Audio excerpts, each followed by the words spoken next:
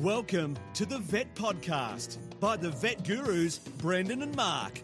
Get ready for the latest veterinary news, information and entertainment. Don't forget to visit us at the Vet Gurus website, vetgurus.com. Now, sit back, relax. It's over to the Vet Gurus, Brendan and Mark. Welcome to the Vet Gurus. We're back, we're live, we're recorded, we're ready to go. It is episode 280, Thursday, February the 2nd, 2023.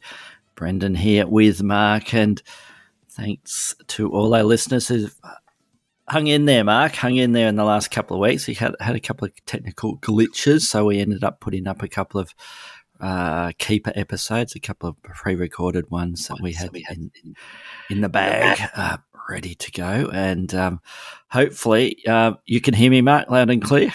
Hear you loud and clear. Those keeper episodes were pretty good, Brendan, but there's nothing like being live. That's right. And, well, we have the internets to blame, I suppose. We tried with Starlink, contact with Starlink and the internet's that way last couple of times, and we struggled a little bit. But we're ironing out the glitches, Mark, of the technology that we're using remotely from your position up in the northern regions of Australia. And now we're back on the standard sort of Telstra network here, and hopefully this one will be loud and clear for everybody. So yes, and we're having a bit of a chat off air, Mark, before we started, and I think it sounds like pretty consistently quite warm where you are at the moment.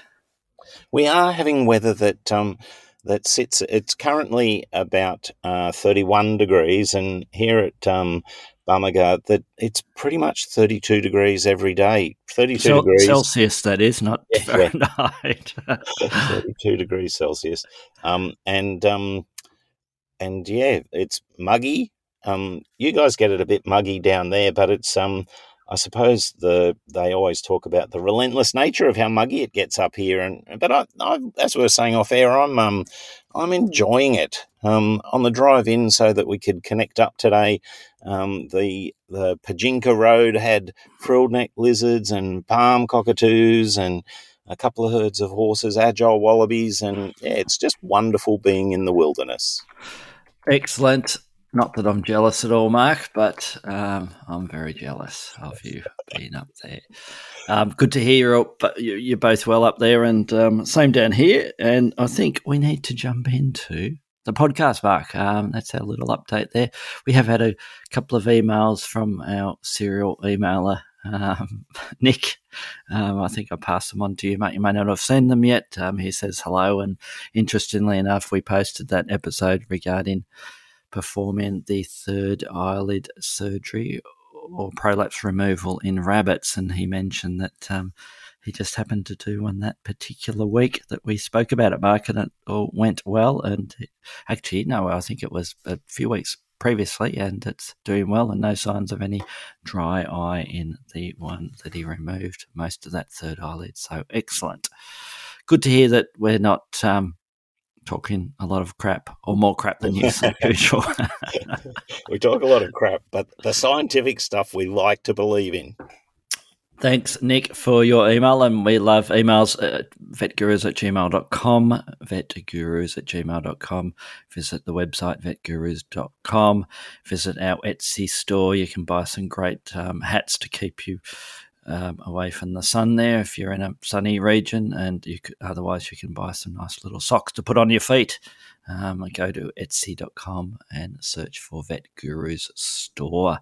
I think we'll jump into news, Mark, and I've got a bit of a very quick one. It's an oldie from around New Year's period, Mark. It was just quite an interesting little story because these types of things are occurring more often, and it's about Thor, which they named a walrus in the UK that was seen at delighted crowds, apparently, Mark, in Scarborough in the UK, Mark, on New Year's Eve. They're big animals, aren't they? They're massive.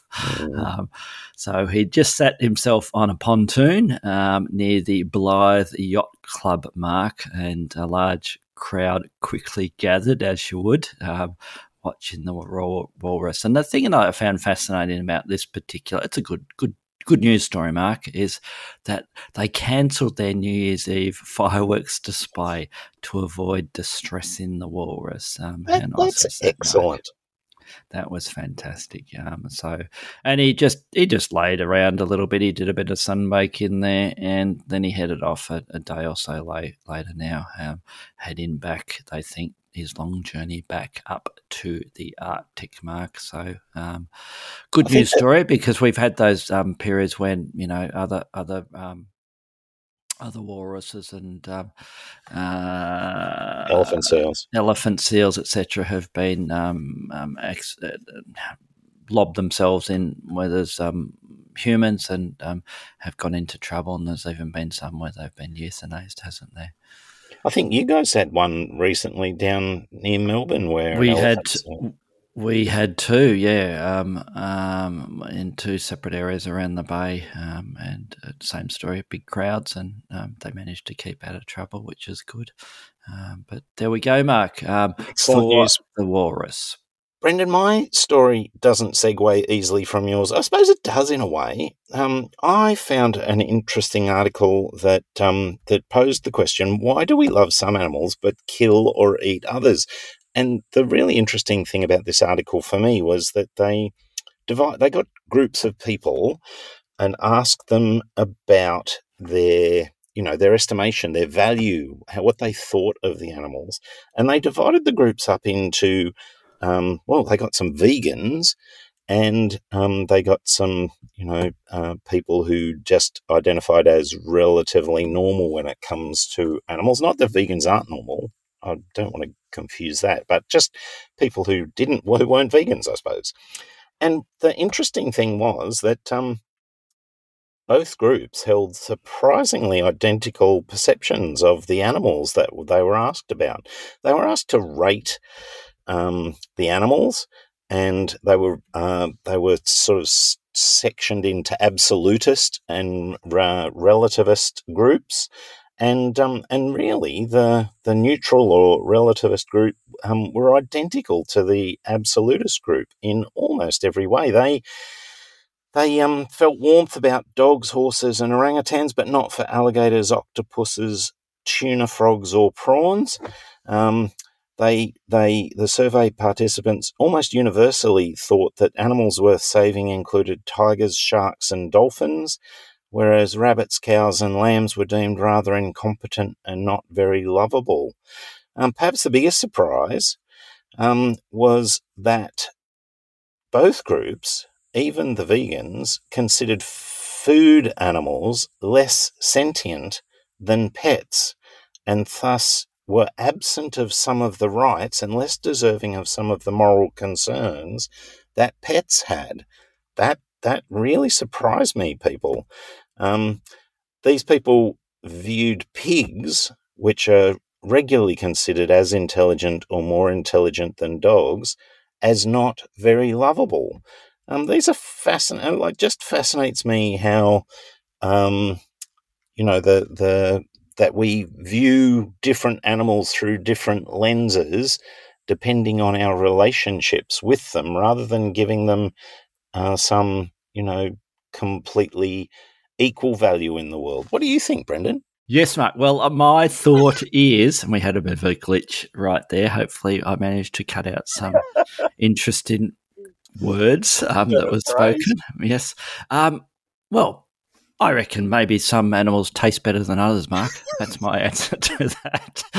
But no, fascinating. I noticed that you didn't talk about chickens, Mark, because there was a little bit of difference between the absolutists and the neutrals with chickens, Mark. Slightly more warmth with the absolutists and slightly less with the neutral people, Mark. It is fascinating, isn't it, that chickens are a bit of a touchstone species that, and I know this from working with many people who do animal rights work, that they, that the chickens seem to be a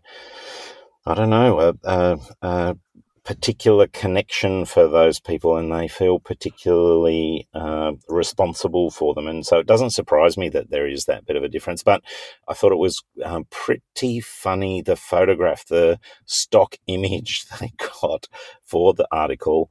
It's a dog. No, it's the chicken one.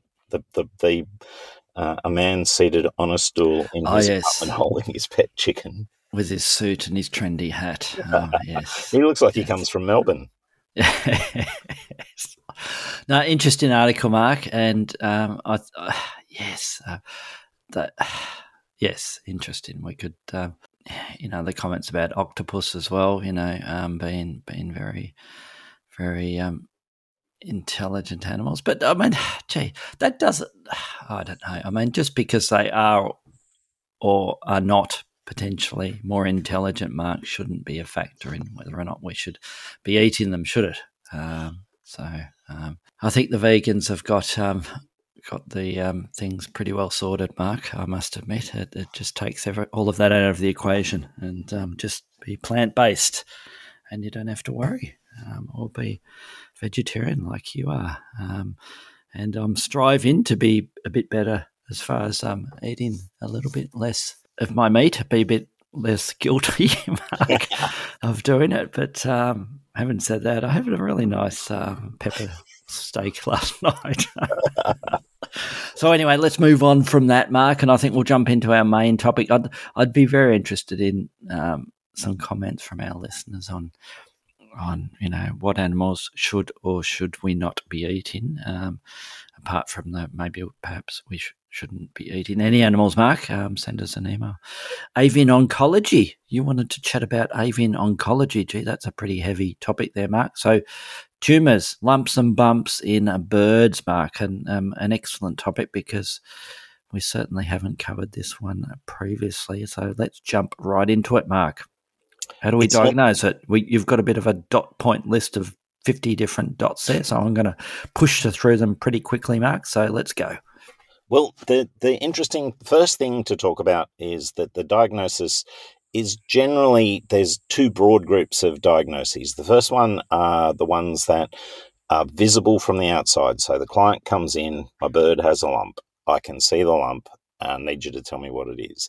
The second group are where there's some change in behaviour or some altered health status that the owners can detect. They come in, you do a workup, and you find that it's associated with a mass.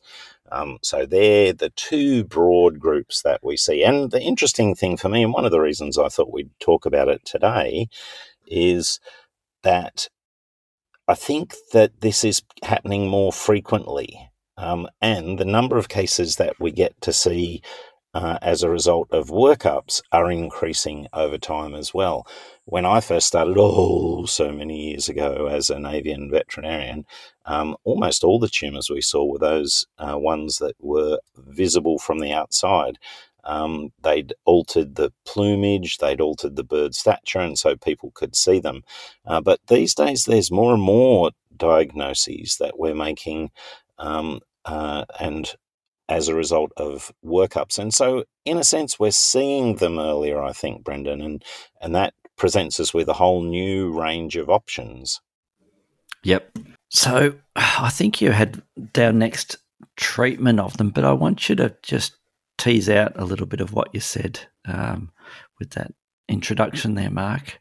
What are the ones you most commonly see? That would be my first question.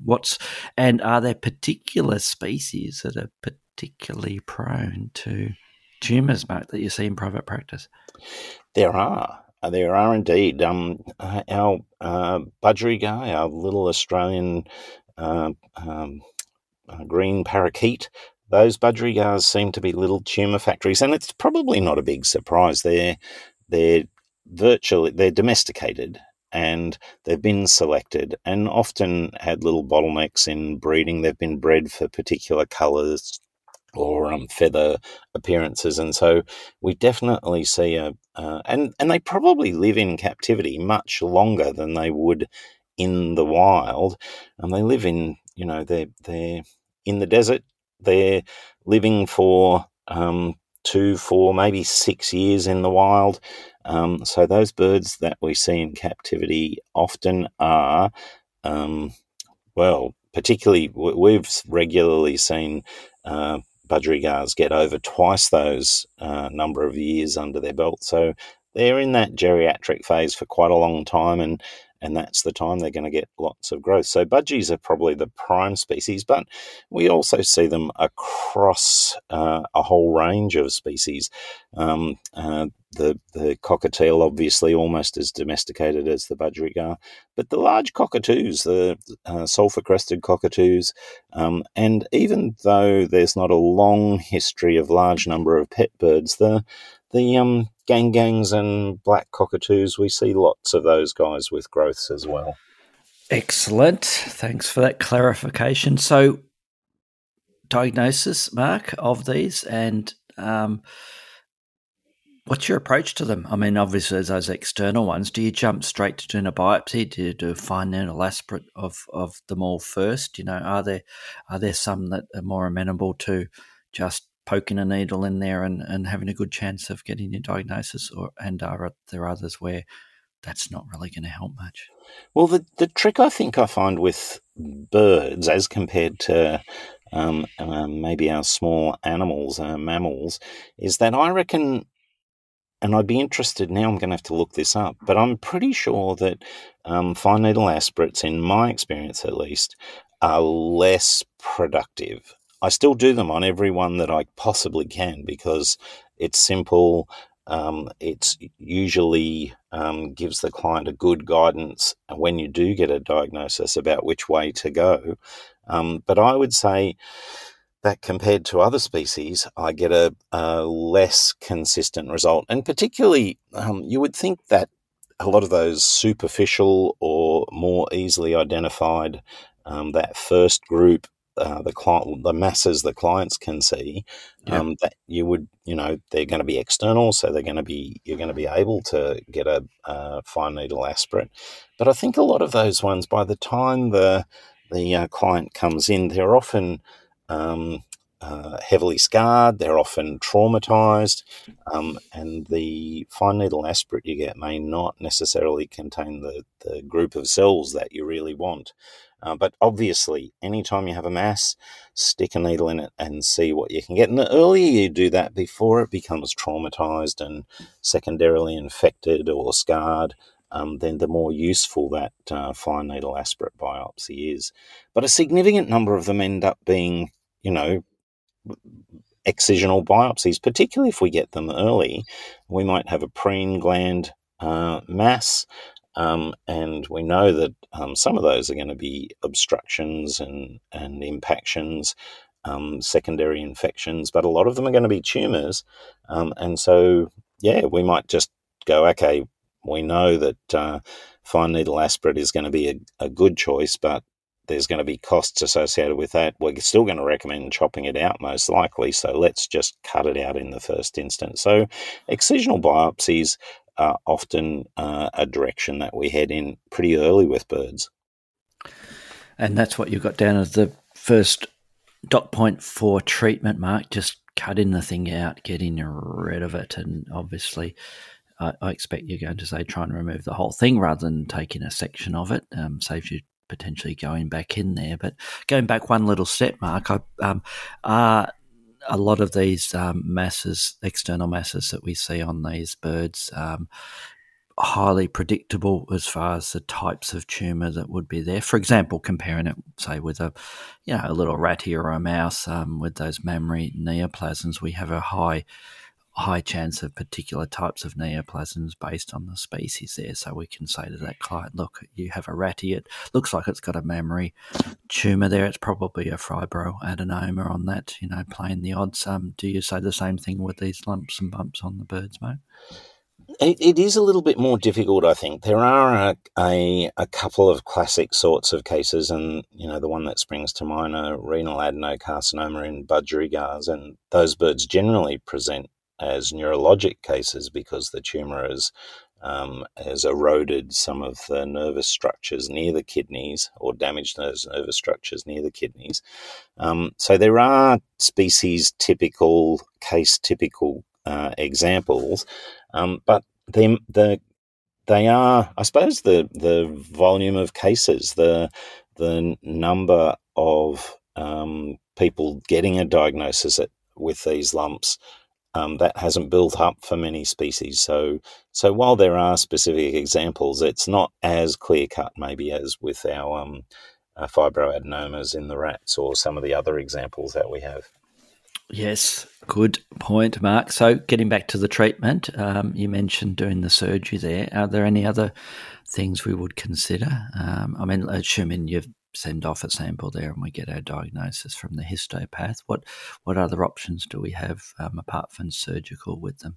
I suppose let's just keep it to the common neoplasms with the common species, Mark. What's your standard sort of treatment process apart from that surgical excision? Well, I think that one of the reasons I thought we should talk about this is that this has probably changed a little bit over the last 4 or 5 years, that there once was, a sort of situation with birds that you chopped the mass out, and if that worked, great, and if it didn't, then that's all she wrote.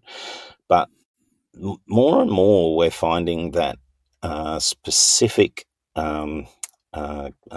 tumours in specific birds respond to some of the other treatments that we might contemplate using in other species. So specifically, we're talking about things like chemotherapy and radiation therapy. Now, those modalities come with their own issues, which we'll discuss in a minute. But there definitely is an increasing amount of evidence to suggest that that they should be you should contemplate using them. That there's such a wonderful outcome in specific examples that increasingly, I think, as those modalities become more available, that it's definitely worth investigating whether you go ahead and use those ones. Well, as far as getting access to those treatments, Mark, and the protocols for those, where would you sort of point people towards? Well, I think the key thing there with chemotherapy and radiation obviously are specialist techniques. They're specialist oncologists. There's huge amounts of occupational health and safety and additional safety training that goes into the facilities and the experts that use that stuff. And when I first started doing some of this work, we did do a little bit of introductory chemotherapy, and we did get into the occupational health and safety requirements to make that safe. But it quickly became apparent that in general practice, that stuff is just too expensive because you're doing it so infrequently. The drugs go out of date.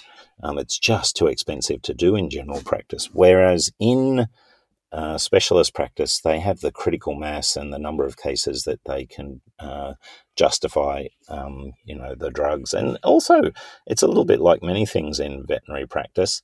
I think we could all do it, but if you do it more frequently, you're going to be more proficient. And so me having a crack every once in a while probably was less valuable for the clients than referring them to a specialist that was doing it, 2 or 3 times a week. So one of the specialist practices, give them a call, discuss the case in advance.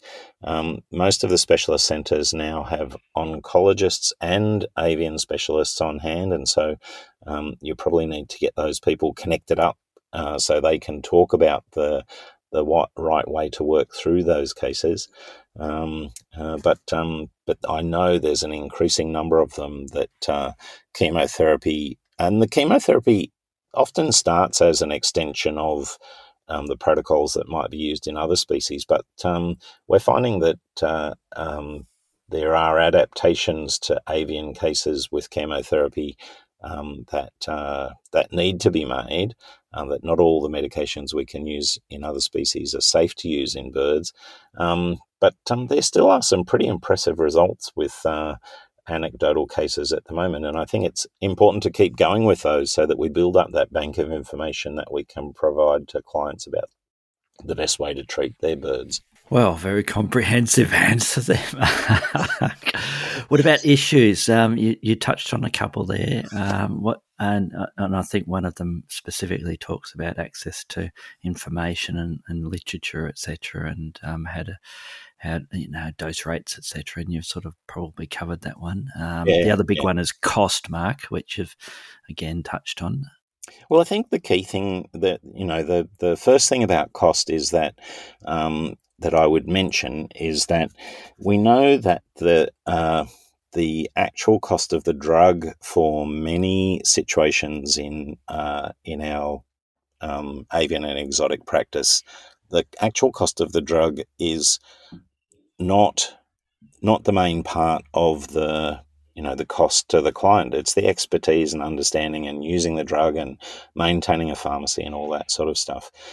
But in chemotherapy, the drugs are very, very expensive. And so the small size of our patients does play a role in lowering the total cost of chemotherapy, for example. And similarly with radiation, we're not necessarily talking about the same doses or same frequency of doses that we might be talking about in other species. So while the costs are considerable, and I wouldn't downplay them at all, they're often not as overwhelming as sometimes might be, the initial thought process suggests. The other issue I've found quite regularly, Brendan, is that many of the protocols will include some component of the use of corticosteroids. The corticosteroids will sensitize many of the cancer cells to subsequent chemotherapy options, and many of the cancer cells will react negatively directly to the corticosteroids. But as those of us who work with birds know, they have a particular sensitivity, and there are the risk of significant complications in using corticosteroids, bombing out their immune system, completely exposing them to the risk of aspergillosis. But I think there's an increasing amount of data to suggest that there are ways to manage those potential risks and work with particular doses and particular corticosteroids to get the optimal outcome. So I think we're advancing significantly in this area. Excellent. And I think you wanted to chat about, the interaction between clients requesting or going ahead with this potentially expensive surgery, as opposed to the fact that some of these are birds that may live a fair amount of time, Mark. Well, I think it's always one of the things that I suppose veterinary oncology differs from human oncology in that we often are thinking about the length of life of our patients post-treatment. And I know even personally with some of my pets, we've made quality of life decisions in very, very old patients, very, very old pets of mine, that the decision was to not put them through a procedure because they were 19-year-old cats. I think the interesting thing about our birds, and particularly we talked about the number of cockatoos that we get to see with tumours these days, is that it is highly likely that those birds, galah 30 to 50 years, sulphur-crested cockatoos 60 years is not uncommon. Yeah. Some of the big, the palm cockatoos I was looking at earlier today will often get to 100 years of age. And so if you've got a bird that has a tumour, a cockatoo that has a tumour when it's in its 20s, it's conceivable that if you cure that bird, you will give it considerable additional quality life. And even if you don't cure it, then because it's likely to live a long time, even if it's living with ameliorated neoplastic process, it still might live and have great quality of life for a very long time. So I think that's a factor to take into account when you're dealing with avian oncology. Yes. And I think one of your final comments, Mark, was the difficulty of diagnosing the condition early. Do you want to comment on that? Well, as we both know, if you can get into these things early, it's just positive all round. The birds cope with the surgery much better.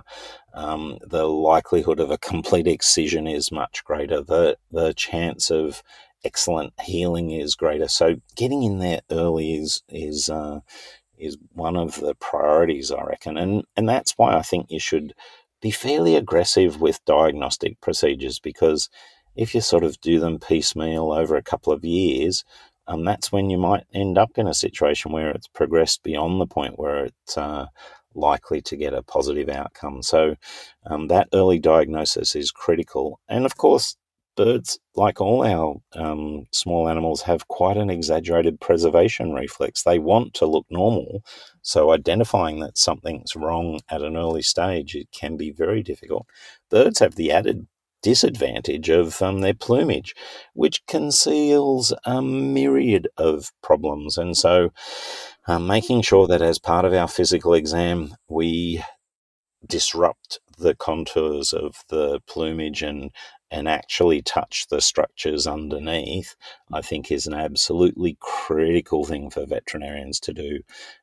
We can't expect clients to know what's going on under the feathers, under the wings, between the, in the inguinal region. We've got to make sure that we're examining those things at every opportunity to get an early diagnosis and maybe move forward with these. Yep.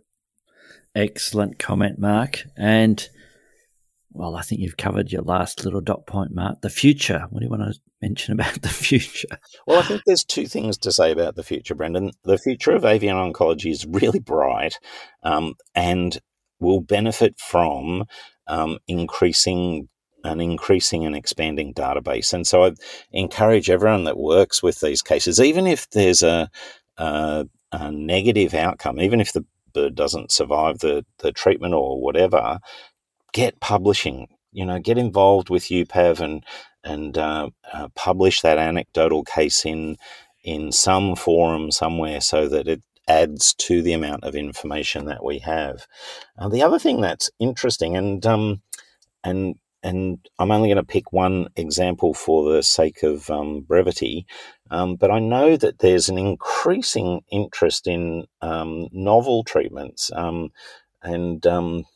the cannabinoids are probably something that we should talk more expansively on in another episode. But I know that there's an increasing number of veterinarians around the world looking firstly at the palliative effects of cannabinoids, but in some situations these compounds would appear anecdotally to have some anti-neoplastic effects. And so it'll be interesting as time goes on and new things are tried with birds to see novel treatment processes and modalities develop. And I think that'll be a good horizon for us to get over, Brendan.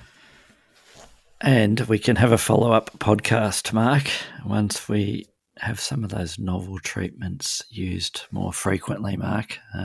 And you've got some spare cannabinoids that you've got left over from up north there, Mark, although by the sound of it, the humidity and the wet season is enough to send you Troppo by itself, let alone any chemical enhancements. Is that correct?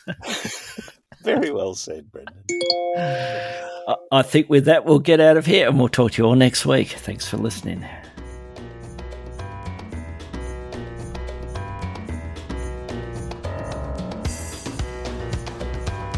Thanks for listening to the Vet Podcast by the Vet Gurus. Don't forget to visit us at the website vetgurus.com, where you can subscribe, view show notes, listen to previous episodes and more.